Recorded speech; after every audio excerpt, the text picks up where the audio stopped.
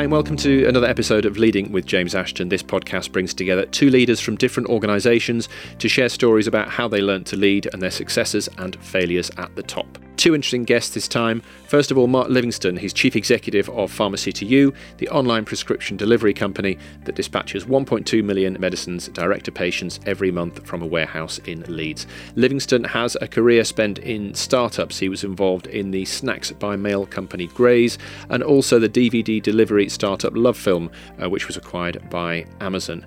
Joining him in this episode is Geeta Nanda. She's Chief Executive of Metropolitan Thames Valley, one of the UK's largest housing associations with 57,000 homes, building another 2,000 new properties every year. Nanda has spent much of her career in housing associations and was Operations Director at the Notting Hill Housing Trust. You can read more about both of my guests in the episode notes for this podcast. We're supported, as usual, by Saxton Bamfile, the executive search firm and leadership advisor. Sax Bam have over 30 years of experience in placing talented individuals into a huge variety of organisations and groups. You can find out more about their services, including board review and executive assessment at saxbam.com. I began the conversation asking Geeta what it was about her leadership role that got her out of bed in the morning. I think it's really the purpose of what we're about as an organisation. So, we help so many people. We house over 110,000 people. They range from people who are older, people who need care and support, right through to those first-time buyers or key workers, hospital workers, etc. So for me, it's all about the sort of providing that service for that customer in that home. And from that home means people can really build their lives. Because as soon as you read about Metropolitan Thames Valley and look at the website, this kind of organisation is not just bricks and mortar. No, absolutely. I mean, the building the home is really important, and obviously it's the base from which everybody builds their lives. But, for me, it's all about the place that people live. It's around the community that builds around them. It's also about, what more we can do to help people establish themselves in that community, as part of that community, and also what they can do to progress within their lives. And we have quite a clear role in that. But, for many people, you're there to provide a basic service. But as a housing association, you're really knitted into that, those different partnerships and communities to really build the organisation and those homes. And Mark, to come to you with Pharmacy to You, fast growing company, I think about 70 million in annual revenues, doubling every year. To stick with a bed analogy, what keeps you awake at night with that venture? I think just keeping it all together. I mean, obviously we're highly disruptive. We're growing very rapidly. The wheels often kind of come loose, if not fall off. So I think it's just the continuity of making sure that you can keep up with that growth that keeps me awake. The reverse of that is, what gets me excited, and that is, I know it sounds crass, but I genuinely think, both Geeta and I in our respective businesses feel that we're making a difference. And I think that's a really important thing. We're serving customers better. We're helping them be more adherent to their drug programs, and we're saving the NHS money, and we're creating jobs. So I think, all of that together is a really interesting combination. So to explain the model, there's about, it's probably gone up since I read this, but I think 1.2 million prescription items you're sending out every month from your warehouse in Leeds. This is the repeat prescription business, if you like. These are packets that people would otherwise have to go into the chemist for, and you're simplifying this as doing what tech disruptors do and increasing the convenience. Is that the main thrust? I think you've summarised it. I've got it, great. I think you've summarised it really well. Yeah, we'll draw it there. Well done. Well, there are 43% of the UK population have a repeat chronic condition for which they receive a drug, principally funded by the NHS. We enable that consumer to be more adherent because we liaise with their GP, centrally dispense it out of Leeds and send it free of charge to their door. We are growing really rapidly. However, our market share is still kind of 1 to 1.5%. So in terms of our journey, we are towards the end of the first chapter of no doubt 25 chapters. So we're on a bit of a mission. And as you say, approaching a run rate of about £80 million, doubled each year. We see our opportunity, if you judge it by market share terms, we don't see why we can't aspire to get to 10 to 15%. Now, shooting for that may mean that we're a little bit short, but if you have audacious goals and big ambitions, even getting halfway is all right. And do you worry about how fast you go because there are other competitors in the market? It's a measure, isn't it? If you go too fast, as you say, sometimes wheels can fall off. Yeah, growth is a really tricky thing. I've had the good fortune to go through it 4 or 5 times now in other ventures that I've set up and run. Patience, which isn't a natural attribute of mine, is something that you have to learn and adapt to. And obviously what we do is an exceptionally important thing. We can't afford for wheels to fall off with drug programs because they're a little bit more important than, what film you're going to watch next or whether or not you're going to get your snack food through the post, which are other businesses I've been involved with.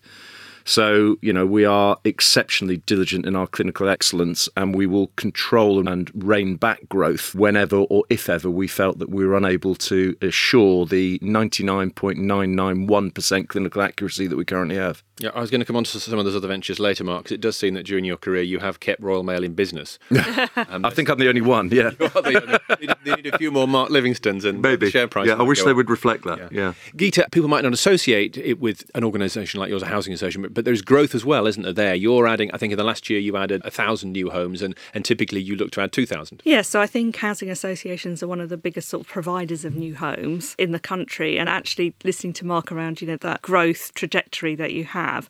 I mean, it's interesting because we're kind of long-term businesses, so we've sort of been around since the sort of 50s, 60s. Yeah. And through those periods, through those different decades, you have real differences in terms of your growth. And sometimes, you're the darling of government, you get money thrown at you. Sometimes there's nothing. Sometimes over the years, we've become much more commercial. So it's from our borrowings and our asset base that's grown, etc. So, we really recognise that sort of explanation you've just given, that you've got to be able to catch up with your growth. When you build a home, it's not just building that home. It's got to make sure you've got the quality. Then you've got to get the management service right. You've got to repair all those homes.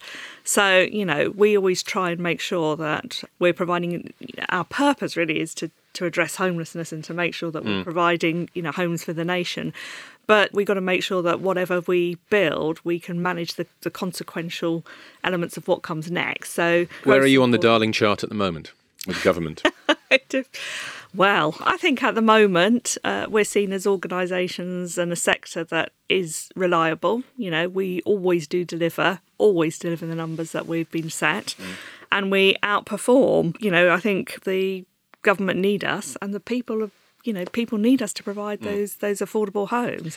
And to divert into politics, but not for long, what your take on the housing crisis? You've definitely said there that the housing associations are doing their bit. So the implication is that someone somewhere else isn't. We're still short. And going into election time, the politicians always promise we can build this huge number.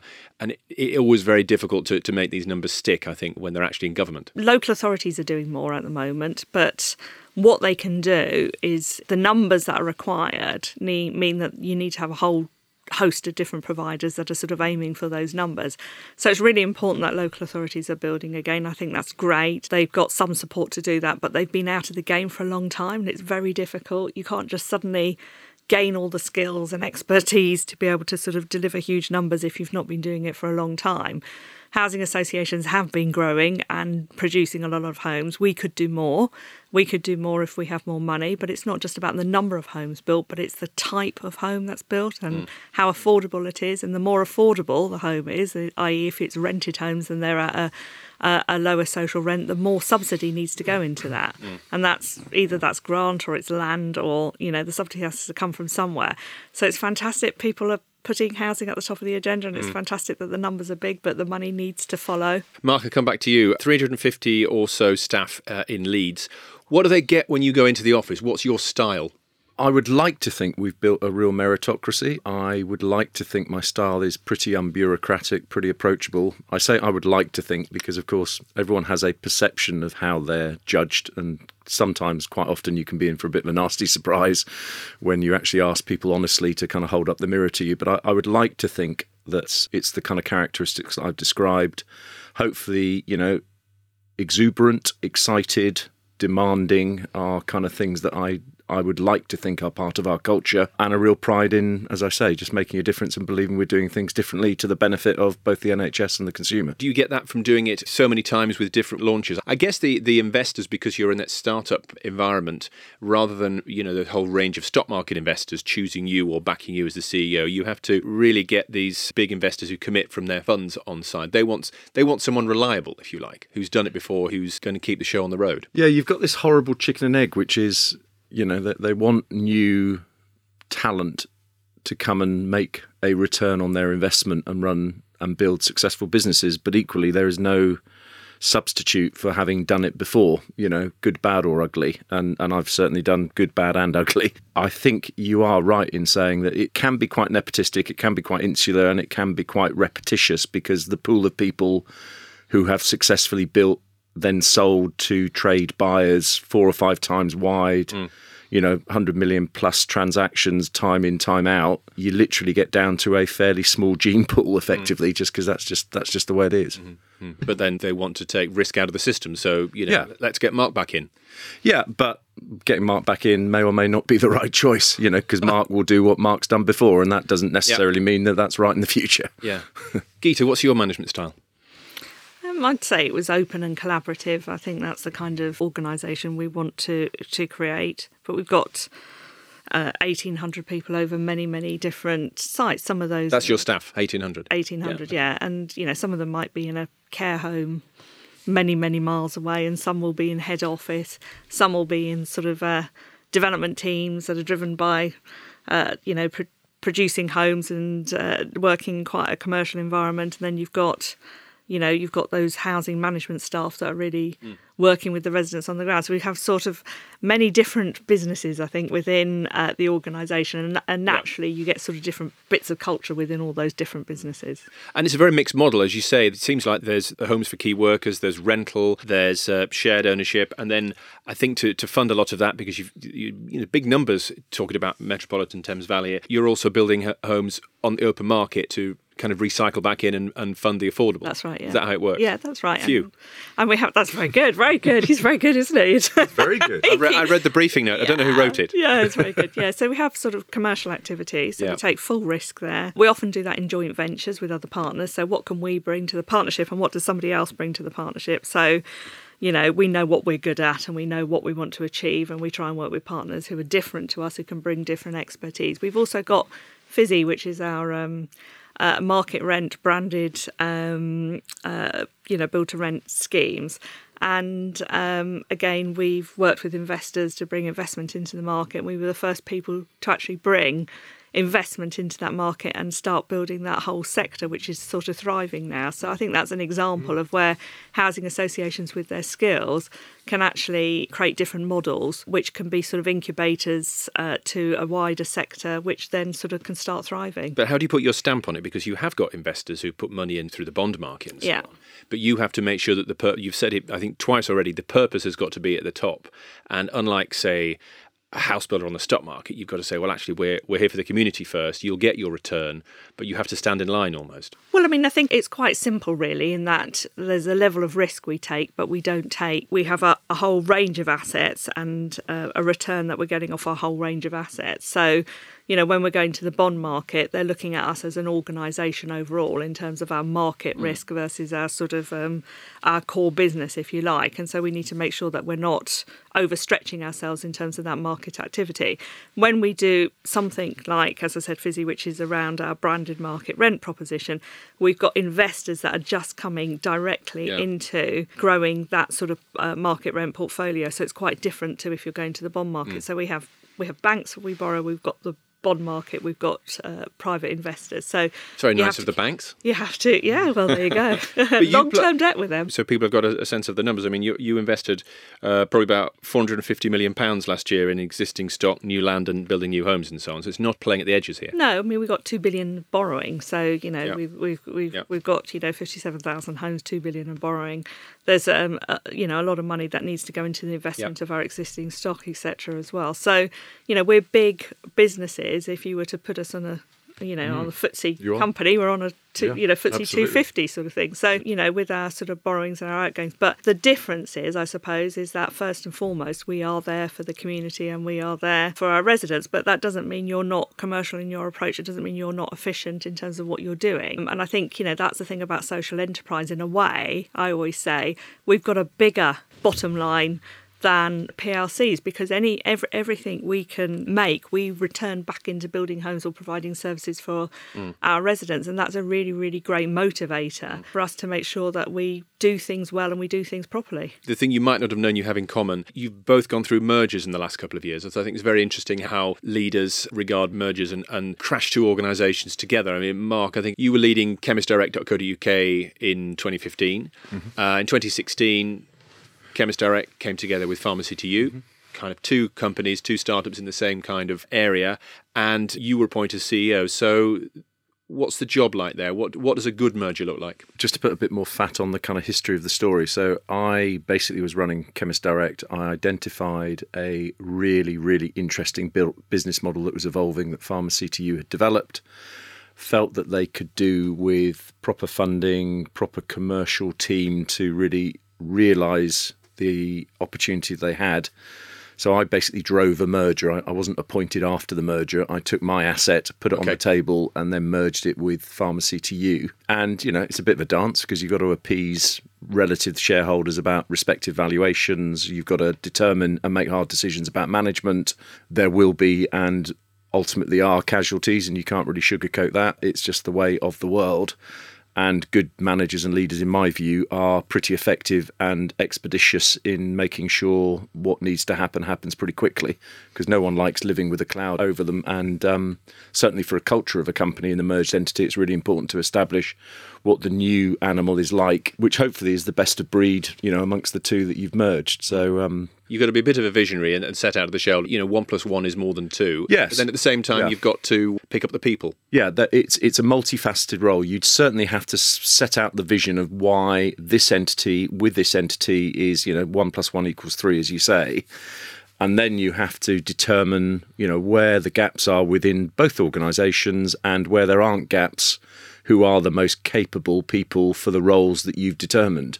And effectively, as you know, you start with roles first, not individuals, and then you do it on a kind of points basis and, appraisal basis of who's got the relative skill set to most fulfil the roles that you think you will need to take the merged entity forward. And why do you enjoy it?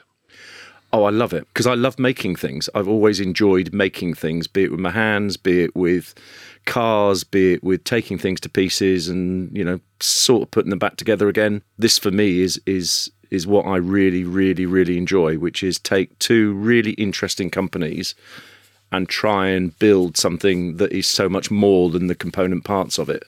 And, it's got equal frustrations as it has, joy. But I would say that's what I really, really enjoy. So a good company is just like an Austin Healey, really? Principally, yeah. Geeta, do you recognise that take on mergers? Because I think I've got this straight, you were running Thames Valley before. Yes. You tried to merge with someone else. I think it was Genesis in Notting Hill. Didn't happen. Yeah. You changed jobs to Metropolitan. Yeah. And then within about a year, you've merged with Thames Valley. You were not, I wouldn't say desperate for a deal, but you were up for a deal. It's got to be the right merger, doesn't it? And I think the aims for us at Metropolitan and both at Thames Valley really was to find something where we could build a stronger, more resilient organisation because, there's lots of changes happening and there's lots of knocks happening. And actually, I think it's being really successful at the moment because what Thames Valley had was a more sort of commercial organisation, broader in its sort of tenure mix.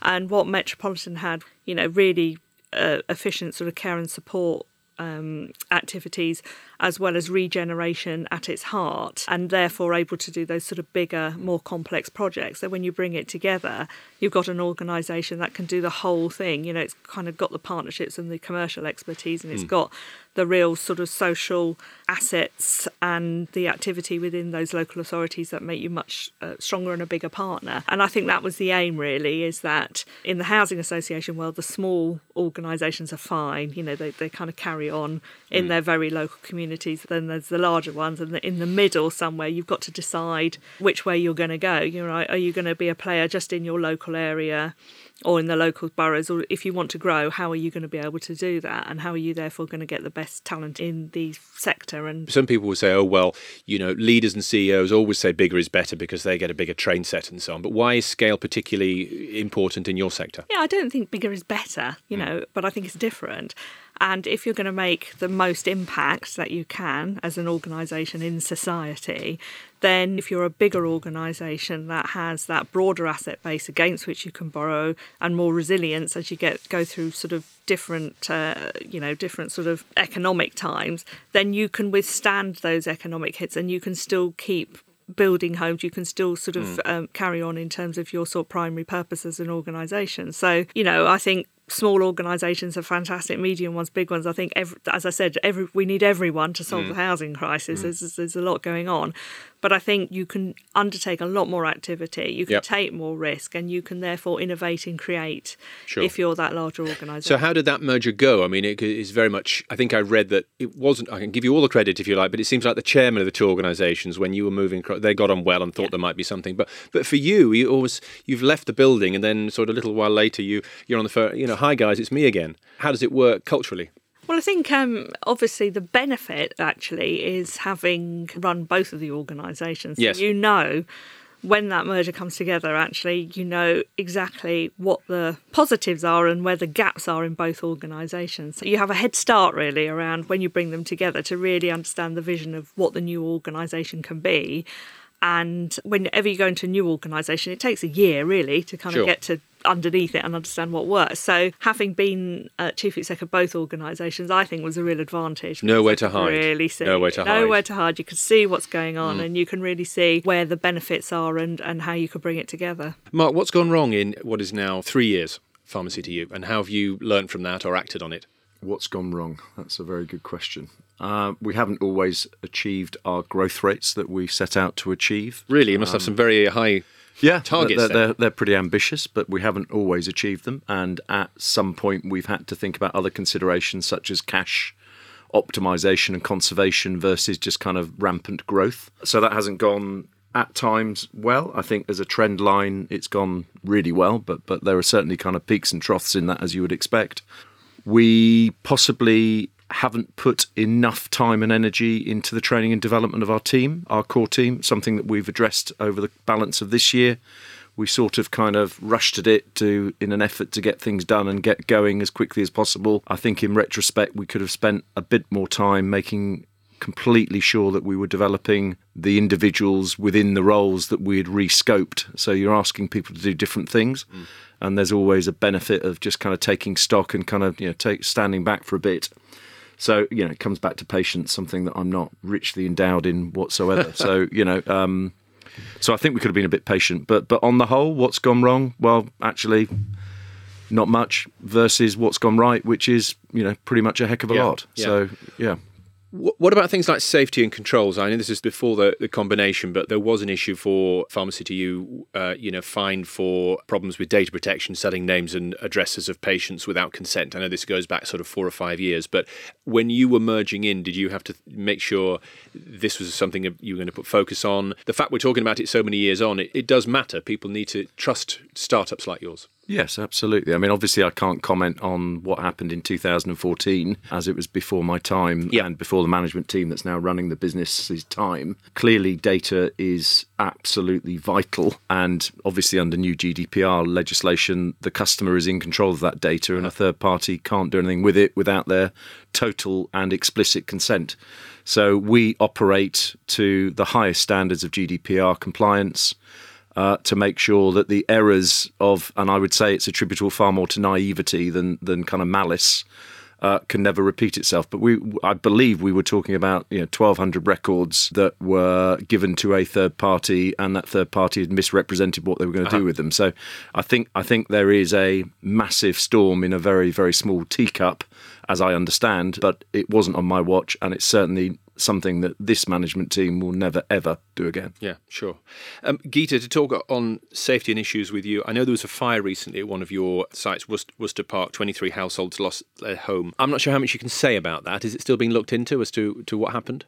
I mean, it was absolutely devastating. Sure. And, meeting those residents who've lost their homes is, it's absolutely tragic. The fire brigade and the police are still undertaking their investigations. Okay. There is an issue around, building quality, building safety, which we are really highlighting in terms of, what's been built and designed and, errors within that, which I think is very, very topical at the moment. Yeah, but obviously post-Grenfell, everyone in this sector is on top of that. Obviously, so we can't talk about the outcome because there's still investigations going on, but what I was interested in is what do you do as the leader when that comes through, when you get the text or something? Do you get on site or do you step back and let the experts, your people, look after the residents? I mean, get on site. You do. You need to be responsible and also make sure that other people down there are, able to have all the tools they need to deal with what they're dealing with. So, get on site, but also make sure you've got the right people down there who can deal with the people side, but also the technical side in terms of what's going on. And I think these things don't happen often. For any organisation, it's a really difficult time and people feel very emotional within the organisation, obviously dealing with residents who are really emotional as well. So, I think it's one of the most challenging things you can do with whenever you have some crisis or emergency like that. But you've not hidden from it. You've written on it in the last few days, an update on the website about what MTV's doing. Yeah, I think, our point is we need to be totally open and transparent. Residents down there want answers as to what the cause and the spread of the fire was. And, we've committed to being completely open in any findings that we find into any of the surveys that have undergone, and also making sure that we deal with the sort of developer St James on that as well.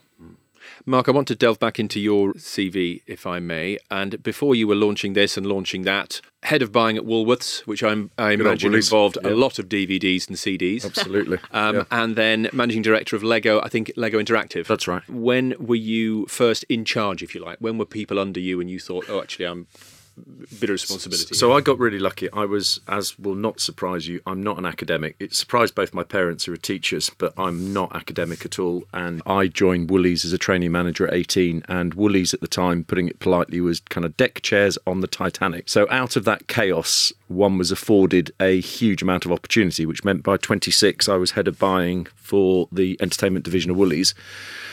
That at the time was about £700 million worth of buying responsibility. We had a 38% market share of pre-recorded video, a 26% share of the singles market, notoriety such as Cliff Richard wouldn't release his single if we wouldn't stock it. So we were pulling the strings. Did Cliff call you in? Absolutely. We had a couple of run-ins with Cliff, but as have other people. So anyway, we shouldn't bring up dear Cliff. And I tell this to anyone who asks, 51% of my career is luck.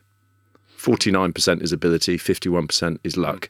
And I just had a huge amount of luck and a bit of ability and ended up at 26 with a team of about 20-odd people with an enormous buying responsibility, although at Woolies it was just how many noughts, it didn't really matter.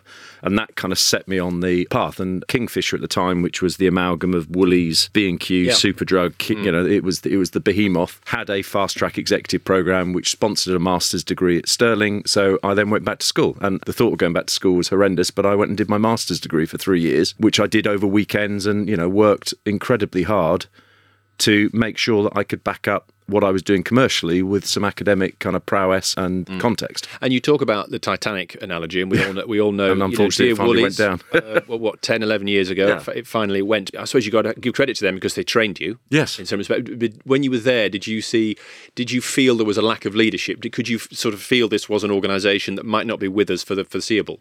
Well, I had a brilliant mentor. I know you may come on to it. Yep. One of my most important mentors was a guy called Mike Summers, who at the time was the marketing director of Woolies, and he sort of took me under his wing. I found him incredibly inspiring to work for, incredibly creative, pretty irreverent, pretty un-Woolies, and I learnt a lot from him. But I think, however good the management team of Woolies were at the time, strategically, they were in the wrong business, and there was no sustainable business on the high street for a multi-product retailer with the likes of Amazon just coming on. So however good the management team were, it was a zero-sum game and inevitable. It was just a question of time. Geeta, what about your career? All spent in housing associations. And I go back to your operations director at Notting Hill Housing Trust for quite a while. That was before the first CEO role. As that operations director, I always think operations director, it's their fault if things don't work. Like being CEO, but without having to have the vision thing, if you like. Is it like that? Yeah, well, it was called GOD, Group Operations Director. You were God? Yeah. What a great title. Yeah. Like Mark, I think I was 27 when I was a deputy housing director. So housing associations went from being sort of woolly jumpers and sandals to suddenly being able to sort of borrow against their assets and a whole range of different sort of activity. And we grew. And I was very lucky because I was able to quickly go up the sort of ladder and jump a few notches because there was a lot of growth going on in the sector, and you have to take those times when things are growing where you can sort of, take a lead. I was operations director there at Notting Hill, and it was my CEO there who said to me, you should go and be a chief exec. Trying to get rid of you. I know, that's what I thought. So I sort of said, look, if you want to have the conversation with me, let's go into the room and I understand and, don't worry, I won't make a scene. And she said, no, I think you really should be a chief exec. And I'd never thought about it till then. So I then went and applied, didn't get the first one, and decided I would make sure it was the right organisation. And it was a year before I applied for the next one, which was Thames Valley, which I got. Yeah. So, I think it was all credit to her for sort of encouraging me, because I would not have seen it as something I thought I'd got my perfect job. I quite enjoyed operations. I quite enjoy the expanse of the craziness of it all, really. And because I guess you had a big team there, you had a lot of moving parts, and that must be everything from building to plumbing, if you like. Little problems to big problems. Yeah, there's everything. And you've got God on your business card. Yeah, you've got your apprenticeship program, so you're looking at sort of working with big developers around placing apprenticeships for construction apprenticeship program, which we were running across London, to regeneration teams, community teams, to shared ownership sales, to it's a very, very sort of broad job, but it's very exciting. I mean, it's people that come to housing associations have actually no idea what we do, and when they look at it they say, wow, this is complicated. I'm interested in the skills point, because you said the sandals and woolly jumpers, which I guess attracts and retains a certain type of person with certain skills, and then suddenly big borrowings and so on. What did you have to do? Were you sort of training and upskilling and going on courses to take all this on board? I think it was just learning, actually. I didn't go on courses and I didn't go on big programs or anything like that, but what I did do is spend time in each of those different bits of the business, and allowed myself some time to run projects that I knew nothing about in other bits of the business, so that I could get a good handle on it. And it's also like at the moment, for example, last weekend we were out there looking for digital skills in our digital team, and we were down in Shoreditch and at the weekend, and the team were hanging out there to try and attract people. And actually the fact that we're a purpose-driven organisation was really, really exciting to people. So I think in the old days people joined because you were sort of seen as more like social workers, and it's completely expanded and changed over those years. But that's what makes it much more interesting. And if you can just keep learning, whether it's going back to uni or whatever, you just keep learning. And as long as you've got the same end result, which is, those consumers or changing society or being a much bigger part of it, you've got that end result. You can do it in so many different ways. Mark, what was the difference for you as a boss? You've left the Titanic. You're going from a senior-ish role in a big organisation, and then within a matter of years, if I skip Lego, you're starting things up and you're launching ventures. It takes a different type of leader, doesn't it? So I went from Woolies, had my own software company, and then got a real lucky break at Lego, where I kind of built all of their interactive interests. So what they did in software, worked with some incredibly talented people. Very fortunate to do that. Went on to build what Lego is today in software, and then got involved a bit with the theme parks, ran Legoland Windsor, and various other bits and bobs, which with three kids at an age of below 5, they thought that was the coolest job Dad could have. And I really, really enjoyed that for a year and a half. That was good fun. I think I was a little bit frustrated in big company, because I found big company, interestingly, a lot more restraining in terms of how you get things done and how many people you have to convince to get things done. And Lego was an exceptionally collaborative company, and that has many virtues. But for someone who's relatively focused and determined and kind of self-focused, after 8 years can become, not somewhere where you would feel that you're going to thrive for the next 10 years. Yeah, I just decided that it was time to move on and took a massive risk. And I think anyone who builds companies can look at their career and say, there are 3 or 4 times in my career where I put everything on 19, and if it didn't come off, then I would have had to go back to square one. And I had one of those moments at 36 with 3 lovely children, a fantastic wife, a really expensive mortgage, and incredibly expensive private school. I took a massive salary cut and went and picked DVDs in a warehouse in Harlow, Essex, in a company called DVDs on Tap, which then became Love Film. And, the rest is history on that bit. But, if you haven't got a risk attitude, you can't run small businesses because they are absolutely synonymous. And then from then on, really, you've kept looking for those opportunities, whether as an investor or as a leader. So Graze was very similar to Love Film, except it was snacks in the post. But Graze is a really great story, and this is another thing I've learned. Funny enough, I was interviewed on it a couple of months ago, which is I've been really fortunate in my career to work with some absolutely brilliant people. Far, far better, far, far more able, far, far more focused, far more entrepreneurial than me. Somehow, somewhere along the line, they've wanted to continue to work with me. And Graze is a brilliant example of a absolute force of nature by the name of Graham Bosher, who worked for me at Love Film as CIO and in fact was the kind of founder of DVDs on Tap, him and another guy. And he worked for me for 3 years, and after Love Film, he worked on this health food through the post business, which at the time was fresh fruit, so no one would back it. And we collectively, with about 20 to 30 other people, ended up raising 1.3 million of our own money. And then, again, the rest is history. Graze went on to be the most successful subscription food brand in the UK and the most successful health food brand ever launched in the US, sold to Carlyle and then in turn Unilever. Graham was at the absolute fulcrum of this, but he also managed to attract some other brilliant people into the business. And, we did something that no private equity or venture capital company would give us the time of day on. That, personally, is incredibly pleasing, as you can imagine. Yeah. What about the point of selling out? You've been a founder, like Graham, you've loved this idea, you've lived with it, you've probably slept on the floor of the warehouse or whatever and remortgaged everything. Yeah. And then there comes a point at which leaders who sell out, there's often a bit of sour grapes, why have you sold out now? And I think the sour grapes probably comes from people who haven't lived through the hard years and haven't got the cheque being waved under their nose. Yes. What do you make of that? So my observation of this and the way I think about it is, I think brilliant businesses are run by brilliant leaders who in turn are running not a sprint but a marathon. Sorry, a relay. The reason why a relay is run so much quicker by 4 people than it is by one person doing a sprint is because you've got to hand over the baton. And I think, unfortunately, this is the downfall of some leaders, not realising when the skill set that they have and the requirements of the company no longer match. And it might be better to pass the baton on to someone else.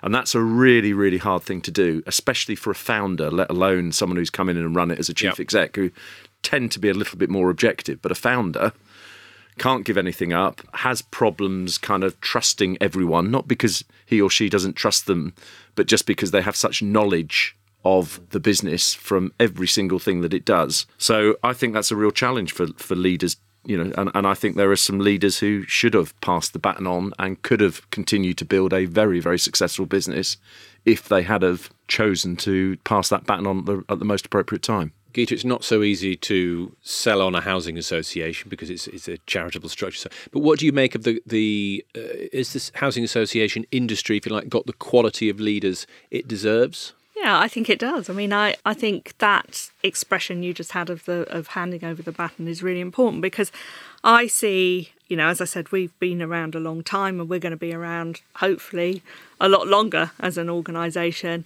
We were set up by entrepreneurs, people, there wasn't a grant around in those days. A woman who was there looking at people who'd come, the Windrush generation, who had poor housing. There was a sort of real purpose to what can we do to improve their lives. And, lots of either church leaders in housing associations or individuals who got together and raised money, bought those first houses. They didn't have a sort of whole government structure behind them or funding, etc. They just did it, and they did it out of their own pockets. They did it for a reason. And these organisations, our organisations, have grown massively, and we've changed massively. And and we will in the future. And therefore, I always say, you're very lucky to sort of hold that organisation for a part of time in its history.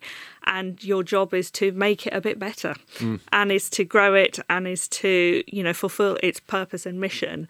And that will be different in different ways because externally everything changes, but internally, you've got to keep going with that mission. And that's really, it's an amazing job to have. And it's also that responsibility is quite big, actually, because you sort of think, I've got to sort of keep this kind of mission going and this organisation going through sort of some pretty tough times.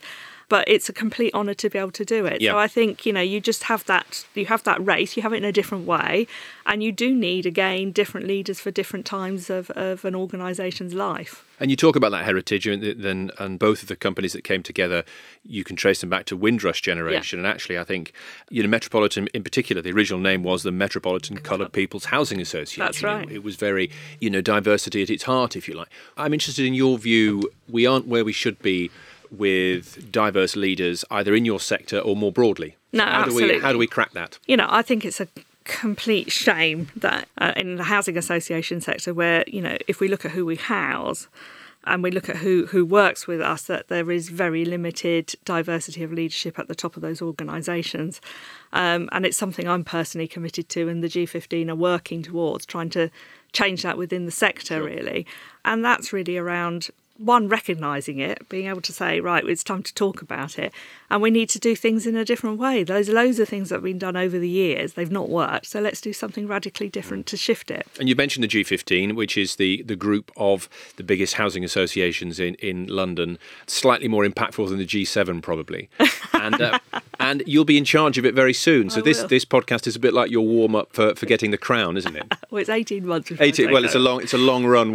But yeah, I'm the vice chair at the moment. But I think it's about that collective. If you can collectively, there are things that we won't agree on as organisations and things we do differently, but collectively, can we have a bigger voice? And we've got the National Housing Federation, which is the sort of sector's body, but the G15 is the sort of London organisations. And, there are a number of things that we have a huge amount of experience of. We own a huge amount of homes in London. We house 1 in 10 people. We build 25% of all the new homes in London. Which are all amazing statistics. Yeah, and that's the sort of scale and size if we come together. So it is really around what together can we do to make a difference. We talked about this at the top, but then what is to stop Metropolitan Thames Valley or others scaling up? Couldn't you just issue another bond? No, I mean, we have to. We have a limit against what we can do in terms of borrowing against our assets. And there is now a sort of limit, I suppose, with the market as it is in terms of the commercial activity and the surpluses we're going to gain from our surpluses. If you like, the government said, years ago, stretch your balance sheets, do everything you can, let's keep building. And we did that. But we kind of come to the end of that business model now. Not too stretched, I hope. Well, that's right. That's what I mean. So we're very clear around what we can do and, what the ratings agencies will expect from us and, what the borrowers can expect from us. So, we're quite stretched now. So this is the point at which we need some more subsidy. There's many investors out there that are looking to invest in affordable housing now, but they're not really willing to take the risk. Mark, what's the advice you give to those people who might want to do what you're doing and run organisations like you? Is it simply, just get lucky? 51% of the advice is get lucky. I think that's you can't make people get lucky. So I think it's work hard. It's the simple basics. Surround yourself with people who are better than you. Look at opportunities. Satisfy yourselves that not only is there what's the analogy? There's a gap in the market, but there's also a market in the gap. So people come up with great ideas, but actually often they're just not big enough ideas, and the people genuinely don't really want them. So there's no magic formula to it. You just have to work hard and go for it. But if you have to go for it. But if you hadn't done that, you get into that situation. Woolworths, if you hadn't done that training at that time, then you'd be in a very different position now. Yeah, I don't think there's any substitute for, as they call it, blue chip, proper big grown-up company with processes, with practices for a period of time. I think that's fantastic groundings. And I learnt an awful lot from my big company experience, which I've managed to adapt and sometimes fall back on in doing smaller companies. Small company. And Geeta, we didn't cover off mentoring. You said, I think it was your boss at Notting Hill Housing Trust who you thought was going to sack you, but actually they were trying to push you up. Who else has helped you? Who else has given you ideas to push you on? I think I've been very lucky with some of the chairs I've worked with, who've kind of helped me think a bit differently. Typically on our boards we have sort of people from every sector or completely different sectors, and they give you a different way of thinking. And I've had some great CEOs as well through my career that I've reported to who've really helped me think about that next step and what I need to do to prepare myself to do it. Martin Livingston and Geeta Nanda, thanks so much for the conversation. Thank you. Thanks for listening to this episode of Leading with James Ashton, which is supported by Saxton Bamfylde, the executive search firm and leadership advisor. Find out more about their services at saxbam.com. You can find more episodes on Apple Podcasts or Spotify, including a conversation with Robin Mortimer. He's chief executive of the Port of London Authority, and here he is recalling some wise words from his first chairman on how to lead better. The chairman who appointed me, Dame Helen Alexander, who sadly passed away a couple of years ago, she said to me after our first board meeting, she said, that was great, really good. But she said, you need to remember you're in charge. You're not here, just to, sort of put ideas to us, because that's sort of natural tendency of a civil servant to sort of say, well, here's a recommendation and over to you. And I guess one of the learnings for me has been, you pitch up and you say, look, what I think we should do is this. And then obviously you invite views and, people always do have views, and that's what the board's there for.